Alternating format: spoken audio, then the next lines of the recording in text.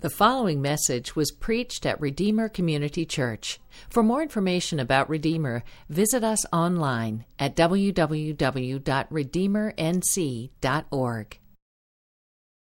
Today's scripture reading comes from Exodus 25, verses 1 through 9. The Lord spoke to Moses, "Tell the Israelites to take an offering for me.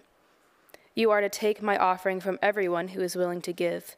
This is the offering you are to receive from them: gold, silver, and bronze, blue, purple, and scarlet yarn, fine linen and goat hair, ram skins dyed red and fine leather, acacia wood, oil for the light, spices for the anointing oil and for the fragrant incense, and onyx along with other gemstones for mounting on the ephod and breastpiece. They are to make a sanctuary for me so that I may dwell among them. You must make it according to all that I show you, the pattern of the tabernacle as well as the pattern of all its furnishings." This is the word of the Lord. We'll turn there, if you have a copy of God's Word or your phone, to Exodus 25, and I'll read actually a little bit of Exodus 24 in just a second. Let me say what a privilege to be here. Thank you for that kind introduction. I am one of four boys, and I'm always encouraged to be reminded that I was the best athlete of the four. Just wish they had been here to hear that. Also, it's a joy to be at this church again. I think I was here in January in a much different place, a middle school, and it's just amazing to see what the Lord's doing. Thankful for your partnership in the gospel through Pillar and planting churches. Thankful for Josh. He's become a really good friend in the work we're doing with Christ Centered and Clear. It's a joy and a privilege to be here on your second Sunday in this building. I do want to talk about, in my role at Pillar, I certainly want to encourage you to discipleship, to raising up leaders, to evangelism, to the starting and strengthening of churches here and everywhere. But I want to, as I preach this morning, I want to give a big part of my emphasis to who you are in Christ before then moving to what I hope that will mean for your life and mean for the ministry of this church. So I want to spend a good bit of time thinking about things that are absolutely true about us, and then think about, because these things are true about us, what that should produce in us. And I think Exodus chapter 25 is a good place for us to turn our attention. In this narrative that's described by this huge thing, this tabernacle that God has the Israelites make. And it's not because I think this new building is somehow analogous to the tabernacle, but because I think this narrative has some very helpful reminders in this new season you guys find yourself in. In Exodus, you have this amazing thing happening with Israel, right? You have this distinct people, a people who have been called out of darkness into light through their father Abraham, who have been delivered from slavery through the prophet Moses, who have covenanted with God at Mount Sinai so that they would reflect him and his ways in the world. And now he's having them construct this tabernacle, which would be a place that would remind them of his sovereignty and his holiness, but also his mercy and grace. It would be a reminder of the special love that he has for the people of Israel and the fact that he is with them, that he is present among his people.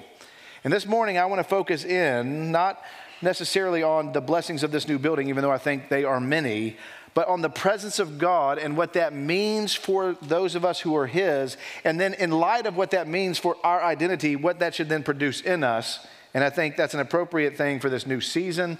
But I also think as we think about the tabernacling presence of God, it's fitting for the Advent season. So I'm going to turn our attention there. I'm going to read just a tiny bit of the context, and then I'm going to again pray and ask for God's help. And I want you to be reminded as I turn our attention to the scriptures of what Paul tells the church at Corinth, that these very words, these things have been written down for us, upon whom the ends of the ages has come. We give our attention now, and the prophet Moses writes this as he's carried along by the Holy Spirit. And Moses took the blood, this is chapter 24 and verse 8. And Moses took the blood and threw it on the people and said, "Behold, the blood of the covenant that the Lord has made with you in accordance with all these words." Then verse 15. Then Moses went up on the mountain, and the cloud covered the mountain. The glory of the Lord dwelt on Mount Sinai, and the cloud covered it 6 days. And on the seventh day, he called to Moses out of the midst of the cloud. Now the appearance of the glory of the Lord was like a devouring fire on top of the mountain in the sight of the people of Israel. Moses entered the cloud and went up on the mountain. And Moses was on the mountain 40 days and 40 nights. Let's pray. Father, we are thankful for your word. Father, I pray that we would come before your word now like we would come to a table hungry. Father, that that we would come before your word ready for us to receive the bread of life. Father, we know in your words are the words of life. So Father, now I pray that you would help me preach with confidence in your word for the sake of your saints, for the sake of the lost, but ultimately, Father, for the glory of your name. Father, by your kindness now, would you allow for your word to speed ahead and be honored among this people and then through this people? Would you make us like Christ in every way? May we see him, and by seeing him, be made like him. Father, now would you sanctify us in the truth? We know your word is truth. We pray this in Jesus' name. Amen. You know, the presence of a parent can mean a lot for a child, right? Dads and moms can bring comfort. They can bring confidence by their presence. I know growing up, if I was scared at night, if my dad would just come in the room, I would no longer be scared. You know, when I was playing sports, if I lost a big game, I was always depressed and down. If I could just have my dad be around and just share a few words, I would be calm. Now, thankfully, given the stellar athlete you've heard that I was, that didn't happen all the time, all that much. But I still remember even the last time I played basketball at Murray State. I remember the last time I played, we played Illinois in the NCAA tournament. We lost, and I knew, very unlikely, that a 5'10", moderately athletic white guy was getting drafted into the NBA. So I knew that was the end, and I just wanted to hear my dad's voice, even as a 22-year-old. But you know, there's some kids who grow up who don't have the sort of parents that I did. I know of a 9-year-old who, when she was 9, was taken out of her parents' home. She was put into a children's home. And there in that children's home, every single Sunday would be Parents' Sunday, where parents could come and see their kids. And every single week, she would call her dad and say, "Hey, Dad, am I going to see you on Sunday?" And he'd say, "Of course, babe, I'm going to come see you on Sunday." And then every single Sunday, she would get dressed up in her nicest clothes, and she would wait on the porch for a dad who never came. The passage in front of us this morning is a reminder that the people of God have an altogether different kind of Father. We have a heavenly Father who, by his presence, reminds us that he is there and that we are his. However, God's comforting and confidence-producing presence is complicated. It raises what may be the most important question we should ever ask. It's a question that most of us don't even know to ask, and that is simply this: how can a holy God be a father to sinners? Or maybe specifically for this text, how can a holy God dwell in the midst of a sinful people? And we're going to see in Exodus 25 and following an answer to that question. In fact, that's going to be my main idea this morning, and it's simply this: through the tabernacle, God provides a means to dwell in the midst of a sinful people. We're going to see this throughout. Now, here's the context, and I read just a little bit of it. The section begins with Moses on the mountain hearing from God, but it's set against the backdrop of what's going to happen in Exodus chapter 32 with the scene that has the golden calf. It's likely to draw the reader's attention to this big contrast, the contrast of God's gracious act of dwelling among his people set against their gross sin of idolatry with this golden image that they made themselves. Now, after he highlights how this structure will be made, the materials that will be used, it was read just a minute ago. It's interesting, right? It's much different than this building. Your elders had no need of your ram skins and goat skins in order to build this building. Guest preachers, though, will take whatever pig and cow meat you want to give them as a reward and as a tribute. But that brings us to verse 8 and 9, which are the key verses in the whole pericope. And those are the last two verses that she read. I'll read them again. And here's simply what it says. Moses writes, "Let them make me a sanctuary that I may dwell in their midst, is exactly as I show you concerning the pattern of the tabernacle and all of its furniture, so shall you make it." This whole structure, not just the Holy of Holies, but this whole structure will be a sanctuary for God to dwell in their midst. That's the purpose of this structure, that God would live among his people. This would be the place where he meets with them, where he speaks to them, where he reminds them, where he sanctifies them. And then verse 9 says that the making of this tent has to be specific. They have to do it exactly as he shows them. This tent will house the Creator God, and so it must be constructed on his terms and not on their terms.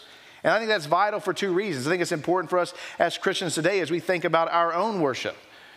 This would be, they would do it exactly as he said so that it would demonstrate their obedience. Again, this is set against the backdrop of their disobedience that's about to come.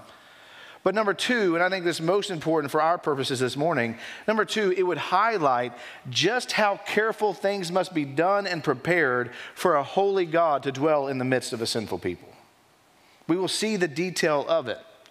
And beginning in verse 10, we start to see the different elements of the tabernacle. And I'm going to go pretty quickly through most of the pieces of furniture. Jason Redberg told me that I covered a lot of information. It's always great to have a Barnabas encourage you after your first sermon. But absorb the information as best you can, to quote Dwight Schrute. The first piece in the tabernacle is the Ark of the Covenant, and it's the most important one. And if you've grown up in the church, you likely know of the Ark of the Covenant. Or if you watched Indiana Jones, you know of the Ark of the Covenant. With the Ark, I'm going to read every single verse that's talking about the Ark. And I'm not going to do that with every piece just so we can cover the ground we need. But I want you to notice the magnificent, even minute detail. And then I would take time to read the verses about the other pieces of furniture you're going to see, because every single one of them are detailed. Again, this magnificent, specific, minute detail to every piece of furniture that's going to go into the tabernacle.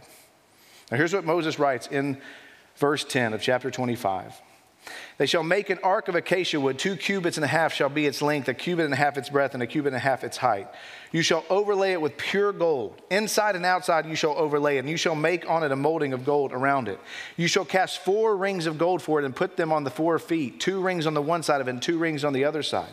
You shall make poles of acacia wood and overlay them with gold, and you shall put the poles into the rings of the side of the ark to carry the ark by them. The poles shall remain in the rings of the ark. They shall not be taken from it. And you shall put into the ark the testimony that I shall give you. You shall make a mercy seat of pure gold. 2 cubits and a half shall be its length, and 1 cubit and a half its breadth. And you shall make 2 cherubim of gold of hammered work. You shall make them on the 2 ends of the mercy seat. Make 1 cherubim on the one end and 1 cherub on the other. Of one piece with the mercy seat shall you make the cherubim on its 2 ends. The cherubim shall spread out their wings above, overshadowing the mercy seat with their wings. Their faces to one another toward the mercy seat shall the faces of the cherubim be. And you shall put in the mercy seat on the top of the ark, and in the ark you will put the testimony that I shall give you. There I will meet with you, and from above the mercy seat, from between the 2 cherubim that are on the ark of the testimony, I will speak with you about all that I will give you in commandment for the people of Israel. This is the Ark of the Covenant, or the Ark of the Testimony, and it is to be the Lord's throne. It's where he will sit and where he will meet with and speak to Moses. This will be the only piece of furniture that will be in the most inner part of the tabernacle, that which we know as the Holy of Holies. The presence of God, though everywhere, will dwell specifically strong in this one spot when he descends. And here you see, just with the mention of gold alone, his holiness will be on full display. As on top of the mercy seat, you will have these 2 cherubim, these 2 angels facing each other with their faces bowed toward this atonement seat. These tremendous angels bowing, showing their reverence for Yahweh. It's important to remember, because our culture messes up what angels actually are. It's important for us to remember when we come to the biblical text, angels are not precious moments figurines. Angels are certainly not Cupid-like figures in diapers with wings eating grapes on a cloud. Now, most of the time when they show up, they scare the people that they show up to. They are warriors. In Genesis chapter 3, they protect Eden with flaming swords. But just think about this. These mighty creatures who terrify, yet when they're in the presence of God, they must bow. That's how holy our God is. These incredible warriors must bow in his presence.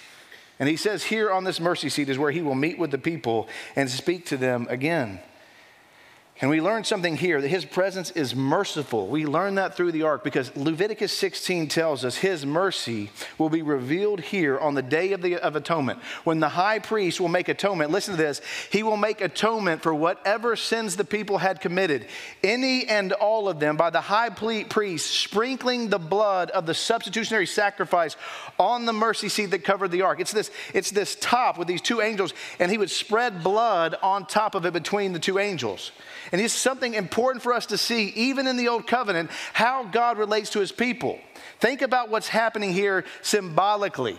The holiness of God and the mercy of God meet here as symbolically. As the Lord descends upon the mercy seat, the first thing that God would see would not be the law inside of the ark that the people had broken. Instead, it would be the blood that had forgiven them of their sins since it had been applied.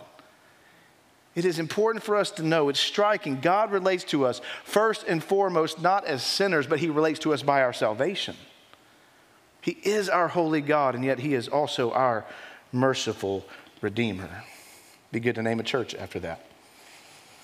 Second piece of furniture, the table of the bread of presence. God's presence means provision. Look at verse 23.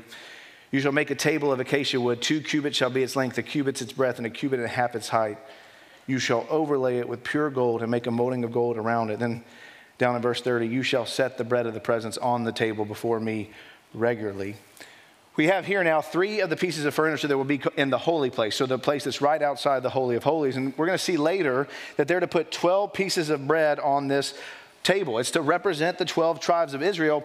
And then they're going to put a lampstand, we're going to see next, that's going to be shining light onto the bread. It's a reminder of God's illuminating presence, but also his provision, that he is a God who provides for, nourishes, and sustains his people. The bread that's put on the table of presence is not for God. God has no need of food. It is for the priest. Later they will be told to eat this bread as God perpetually reminds them and his people that he provides our daily bread. I pray that we see that and feel that every time God takes care of our most basic necessities. We see food on the table. We should remember he cares for the sparrow. He takes care of us. And next we move to the golden lampstand, and we see God's presence is demonstrated in light. Look at verse 31. You shall make a lampstand of pure gold. And it's interesting. The lampstand shall be made of hammered work. Its base, its stems, its cups, its calyxes, and its flowers shall be of one piece with it. There shall be 6 branches going out of the sides. 3 branches of the lampstand on one side of it, and 3 branches of the lampstand on the other side of it. 3 cups made like almond blossoms, each with calyx and flower on one branch.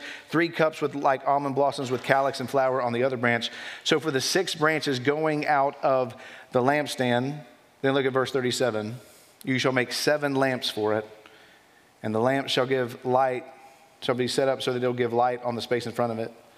It's very interesting. This is the lampstand, or what is called the menorah, right? And it's to light up the bread of presence, and it's made to look, what's fascinating about it is made to look like a budding tree.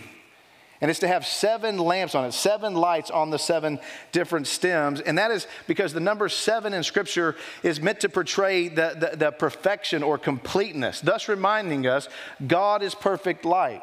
He is the one who in the midst of the darkness can say, let there be light, and there is light. But it's also a sign that he is with us and lights our paths in ways of righteousness. Throughout the Scriptures, his light is a sign that he is with you. In fact, it's very interesting. In Revelation, when God wants to tell the churches his presence might depart from them because of their sin and disobedience, the way he tells them that he may remove his presence from them is he simply says this, I will take your lampstand from you. But it's also fascinating, as I've tried to make clear, this candle looks like a budding tree. Some commentators even argue it's meant to represent the tree of life from Eden. Once again, where God communes with his people is a tree that gives life. For indeed, our Father can simply speak and light comes from darkness, and he can simply speak and life comes from death. Which then moves to the entire tabernacle structure. And here we learn God's presence belongs in the middle or in the center of his people. Look at chapter 26. Moreover, you shall make the tabernacle with 10 curtains of fine twined linen, blue and purple and scarlet yarns. You shall make them with cherubim skillfully worked into them. The length of each curtain shall be 28 cubits, and the breadth of each curtain 4 cubits. All the curtains shall be the same size. 5 curtains shall be coupled to one another, and the other 5 curtains shall be coupled to one another. You shall make loops of blue on the edge of the outermost curtain in the first set. Likewise, you shall make loops on the edge of the outermost curtain in the second set. 50 loops shall you make on the one curtain. 50 loops shall you make on the edge of the curtain that is in the second set. The loops shall be opposite one another, and you shall make 50 clasps of gold and couple the curtains one to the other with the clasps so that the tabernacle may be a single whole. All right, so what's going on here? There's a lot here, but God is detailing for us how to build the curtains that will make up this whole tabernacle structure. Interestingly, the cherubim are woven in. These angels are woven into the curtain. It's a sign that this is to be a guarded place.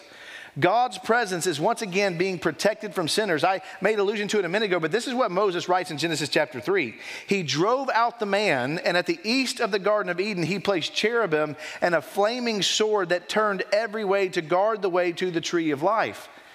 This would likely remind the people, as they saw these angels on the curtains, it would remind the people of paradise lost.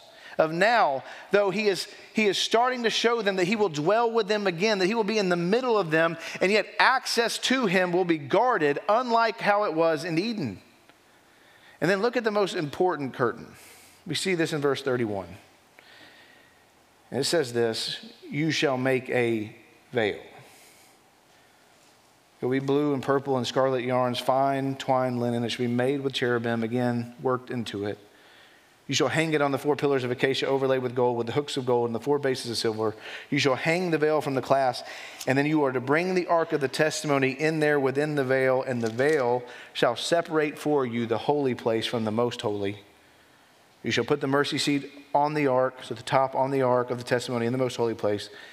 And then you shall set the table outside the veil and the lampstand on the south side of the tabernacle opposite the table, and you shall put the table on the north side.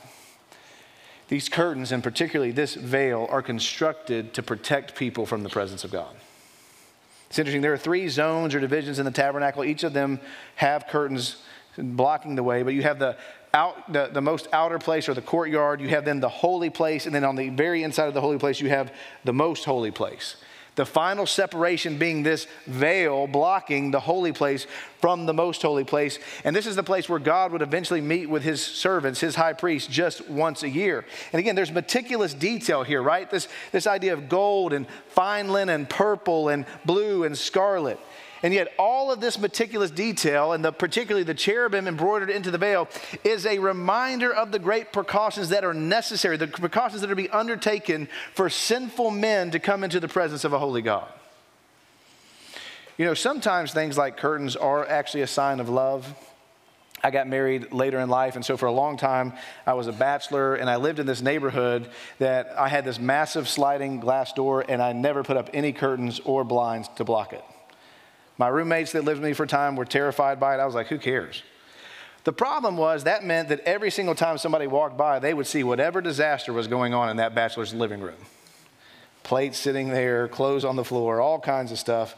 It would have been a sign of love to not just give unhindered access and certainly not unhindered sight into my living room. It would have been a kind thing to do to put some curtains up. Oh, brothers and sisters, in a much more needed and gracious and merciful way. These curtains are there so that God is not allowing unhindered access and unhindered sight into the most holy dwelling place. Because for now, his holiness and all of his glory must be veiled. And it must be accessible only one time a year. I've made allusions along the way, but you see the parallels between the tabernacle and Eden, and they're striking. There are 6 of them with the help of some commentators I put together, but it's important because Eden and the tabernacle are both places where God would commune with his people. You first see there are 7 speaking acts in both. In Genesis, and God said. In Exodus, the Lord spoke to Moses. In both places, God would dwell in the midst of his people. In Genesis, in the cool of the day. Here, he would do so above the mercy seat. Both had the quality of creation, and God says of creation, it is very good. God says of this, it is a blessed place. Both narratives end with a Sabbath. Both narratives will be followed by a fall, the golden calf here. Both had cherubim guarding access at the east entrance. Here in the tabernacle, in a way, the cherubim are now welcoming people back into Eden, but they're doing it guardedly so, and as we will see, they are only doing it through blood. So what's the point? Why draw the parallel? Well, the point is, we get a glimpse of Eden here. We get a glimpse of where the divine and human meet, where God dwells with his people. And yes, it's a glimpse of a past day, but it's also a glimpse of a future day of paradise regained, of a day when the breach that has caused separation between God and man is completely overturned. In the Old Covenant, we're getting glimpses of it, slowly for sure, from Genesis 3 on. But Hebrews is telling us that the tabernacle is not just pointing forward, it's pointing up. It says this is a copy of the throne room of God. So what we're getting here is just a brief preview of how God will provide a way for us to come into that throne room. And yet, sadly, Israel, along with us, we're all sinners who, left to ourselves, can never make it back to Eden. And that is why this next piece of furniture is so important, because it shows us how God provides a way. We come now to the bronze altar, and we see that entrance to God's presence only comes from sacrifice. Verse 1, chapter 27. You shall make an altar of acacia wood, 5 cubits long, 5 cubits broad. The altar shall be square, and its height shall be 3 cubits. You shall make it with horns for its corners. Its horns shall be of one piece. You shall overlay it with bronze. You shall make pots for it to receive its ashes. This is for the burning of the sacrifice. You shall make its utensils of bronze. You shall also make for grating a network of bronze. And on the net you shall make 4 bronze rings at the 4 corners. And you shall set it under the ledge of the altar so that the net extends halfway down the altar.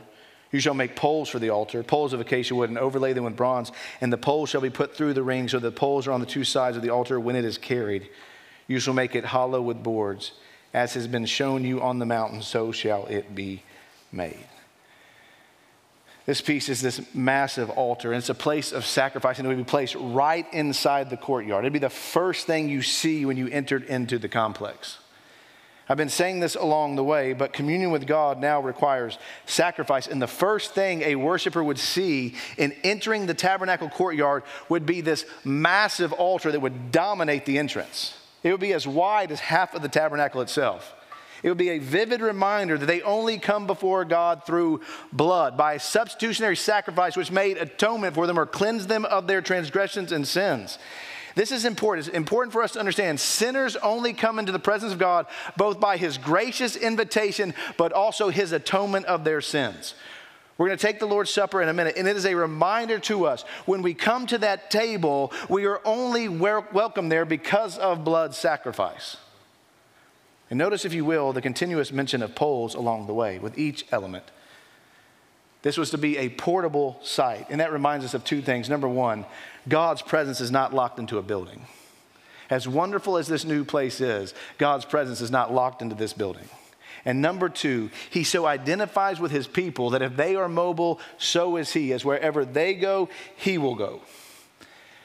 And at the end of this, after all of this is said and done, after they've done exactly what the Lord told them, in dramatic fashion, in Exodus 40:17, it simply says this: 1 year after they had been delivered from Egypt, the glory of the Lord filled the tabernacle. There's so much here. There's so many applications we could draw, but I want to just draw a few quick ones. As we think about who we are now in Christ, as we think about the truths of the tabernacle, that I think they should lead us to great comfort and confidence, to great communication, and to a great commission. Great comfort and confidence. God is with us.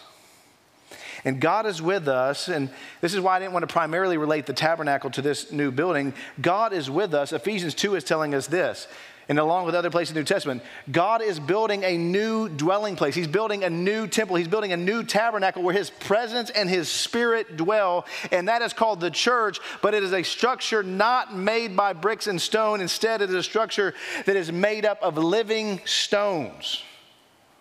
That's us. The biggest sign of blessing that Redeemer has is not this building, as great as it is, as useful as it will be to the future ministry of this church. The greatest blessing you see is that God has set his affections upon you, and you see that you have brothers and sisters in this family that he has done the same, that you are linked to by faith. But this also should lead to great communication. Think on this most amazing and glorious truth. He dwells in us. In the old covenant, God's presence would only fall down on this tent and only once a year, where only one person could go in. But now in the new covenant, we are welcomed into the tent with unhindered access. And yet it's even better than that, because we are not just welcomed into the tent in the new covenant, we are the tent. The Spirit of God is now living in us, is dwelling in us. This should lead us to faithful and fervent prayer. For indeed, think about this, the privilege that was Moses alone in the old covenant, where he would go and speak to God, is now the privilege of every single Christian. Everyone who has followed him by faith now has access to the creator of the universe, who hears our prayers and responds to them. And then his presence should lead us to a great commission. If God is in the midst of us, what do we have to fear? There's a great parallel in the new covenant. Josh preached on some of this last week. In the new covenant, when the Spirit falls, when the presence of God is among them, it immediately leads them in Acts to this great commission work of evangelism and the starting and strengthening of churches all over the world. This new phase is not the end for Redeemer. It is the beginning of a new season of commitment, so that others will know the one who has taken us out of darkness and brought us into great light. And what are the prospects for success? I love this letter from the great missionary Adoniram Judson. He wrote this to Luther Rice. as Rice was trying to raise money for him to stay on the field, he simply said this: if they ask again, what prospect of ultimate success is there? Tell them, as much as there is that an almighty and faithful God who will perform his promises and no more. Finally, brothers and sisters, the tabernacle should push us to great contrition and to joyous celebration. Because here the tabernacle is pointing us to something much greater. Here, as we think about what is taking place, we should come face to face with the appalling nature of our sin. The serious nature of our sin that has separated us from God, separated us from his love. That is, if we're not found in him, is sending us to a place that will lack any sense of his grace and kindness. But we cannot also come to this tent and not understand his love and mercy for sinners like us. The tabernacle is ultimately pointing us to the very God who would be pleased to dwell with us. The furniture and the structure and the people of the tabernacle are showing us a glimpse of how to bring sinners into the presence of a holy God. But they are simply shadows pointing us to something much greater. For you see, there will be another portable presence of God who will take on flesh, where the fullness of God will be pleased to dwell bodily in a new and better temple. There will be another one who will come, who will signify the provision of God, who will be called the bread of life. There will be another lampstand who will be called the light of the world. There will be another true altar whose sacrifice will make it possible for worshipers to come into the presence of a holy God. Hebrews tells us we have an altar from which those who serve this tent have no right to eat. There will be another ark of God who have the law inside of him written on his heart, so much so that he will never sin, not even one idle word. An ark who himself is a mediator, who spills his own blood to redeem the sins of others. Ironically, at this place, this one will be abandoned by the presence of God. He will be abandoned by the presence of his Father so that sinners like us can come back into the presence of our God. There's only one way to reconcile a holy God to sinners. There's only one way truly for God and man to come back together. And that's because in the first century, the atonement seat is hung up on Calvary's hill. And in doing so, he is upholding the holiness of God because he is holy, but he is also dealing with the sinfulness of man because he is a man himself. He has become like us in every single way. That is why Paul can tell the church at Rome that God has become both just and the justifier of the one who has faith. There will be another curtain. There will be another veil. Hebrews says it's his body. And on that day when the holiness and mercy of God meet, as he takes in his own body the wrath due our sins, on that day when he dies on the cross, Matthew tells us that when his body is torn and his spirit is given up, it says, so is that veil that had separated God and man in the most holy place. It is completely torn in two from top to bottom, giving sinful man access back into the presence of God. And then in his grace, the cherubim show back up. Think about what our sister Mary sees on that first Sunday. She walks in. She looks into the tomb and she sees a slab that is covered in blood. And interestingly, just like the top of the Ark of the Covenant, she sees an angel at the foot, and she sees an angel at the head, looking at each other. She sees where the true mercy seat had been.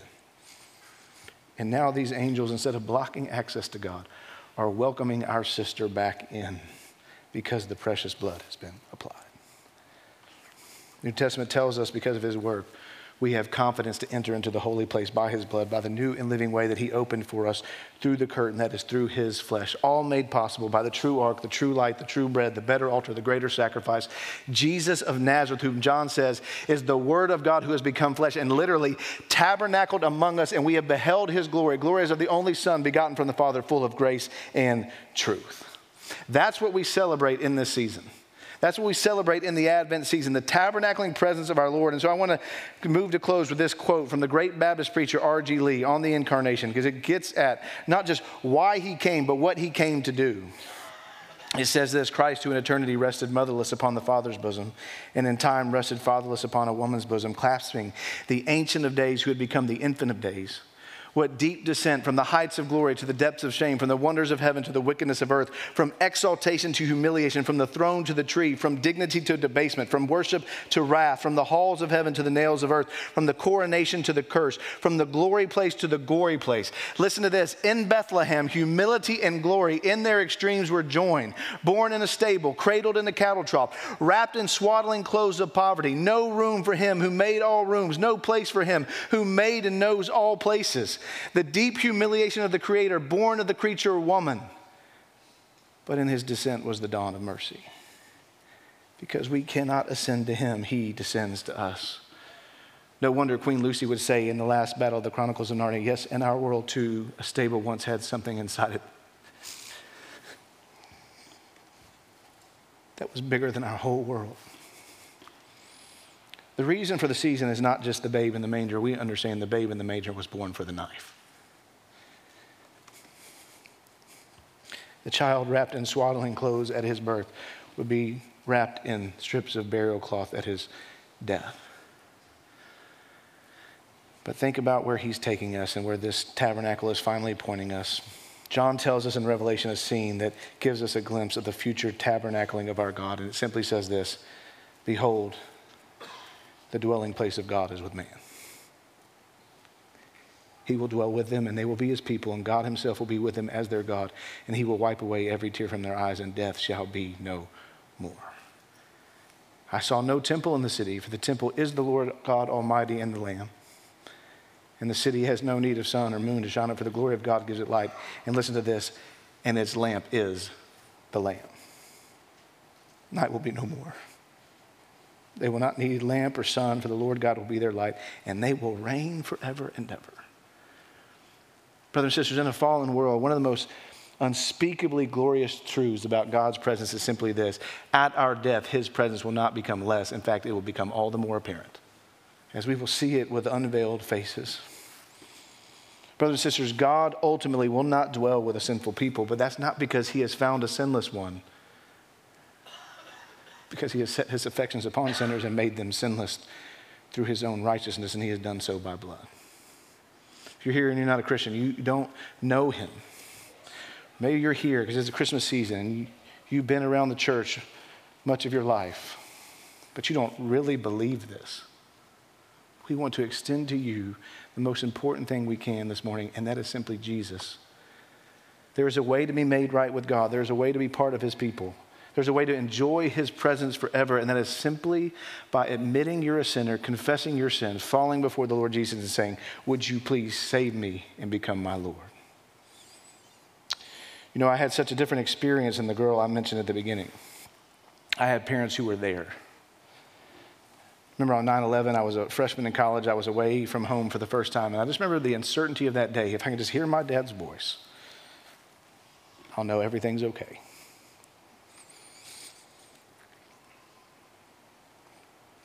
My mom did not have that. In fact, not only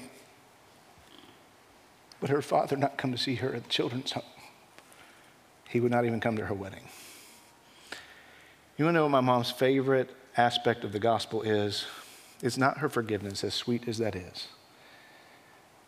It's her adoption. The fact that our Heavenly Father, through Christ, has made her his own. And she is comforted by the fact that he will never leave her nor forsake her. Brothers and sisters, we have an altogether different kind of Father who has shown us his love. He's shown us his comforting presence, and he has done so climactically in the person and work of his Son. And he has promised to be with us even through death itself. So, Redeemer Church, know that God's presence among you is a sign of his blessing. And that is not first and foremost because of the walls that we see here, the bricks and stones that make up this building, but is because the living stones that are seated next to you, who we are bound to because blood has been applied. God is with you. Now it's time to get to work. Father, we thank you for your word. Father, your word is very clear in the Psalms that Yahweh sits enthroned upon the cherubim. He is great. He is to be exalted over all the peoples. Father, my prayer for Redeemer is that these past 15 years of blessing would lead to another 150. Father, you would use this place, but more than that, you would use these people for your purposes in the world.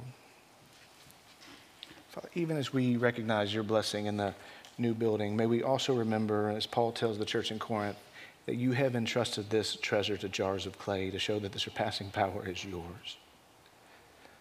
Father, would you use us, limited vessels, but Father, may we be used for honorable use. Father, we desire your glory, so we need your help.